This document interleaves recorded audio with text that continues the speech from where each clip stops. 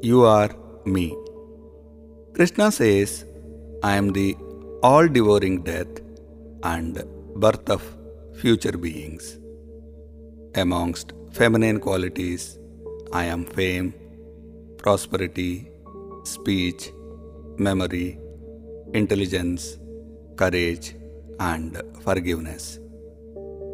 Brihatsama of hymns in the Samaveda. I am Gayatri of meters. Of months, I am Margasirah. Of seasons, the spring.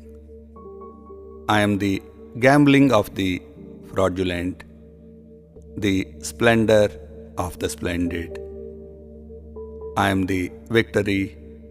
I am the resolve of the resolute, and the virtue of the virtuous.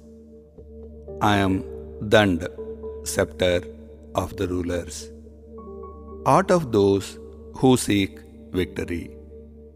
I am also the silence of secrets. I am knowledge of knowers. He further says, amongst the descendants of Vrishni, I am Krishna, and amongst the Pandavas, I am Arjun. Know me to be Ved Vyas amongst the sages, and Shukracharya amongst the seers. Interestingly, Krishna says, I am Arjun. One way to look at is that he is the best among archers. Another way is that when we find Paramatma at the end of our spiritual journey, we invariably find him within us. Firstly, there is no way that we can be separate from existence. Secondly, we can never know others better than we know ourselves. So, we find him in ourselves, and hence Arjun himself is Krishna. Krishna describes many of his glimpses, glories, vibhuti. Though these are helpful in our spiritual journey, they are meant for Arjun and in the context of his time.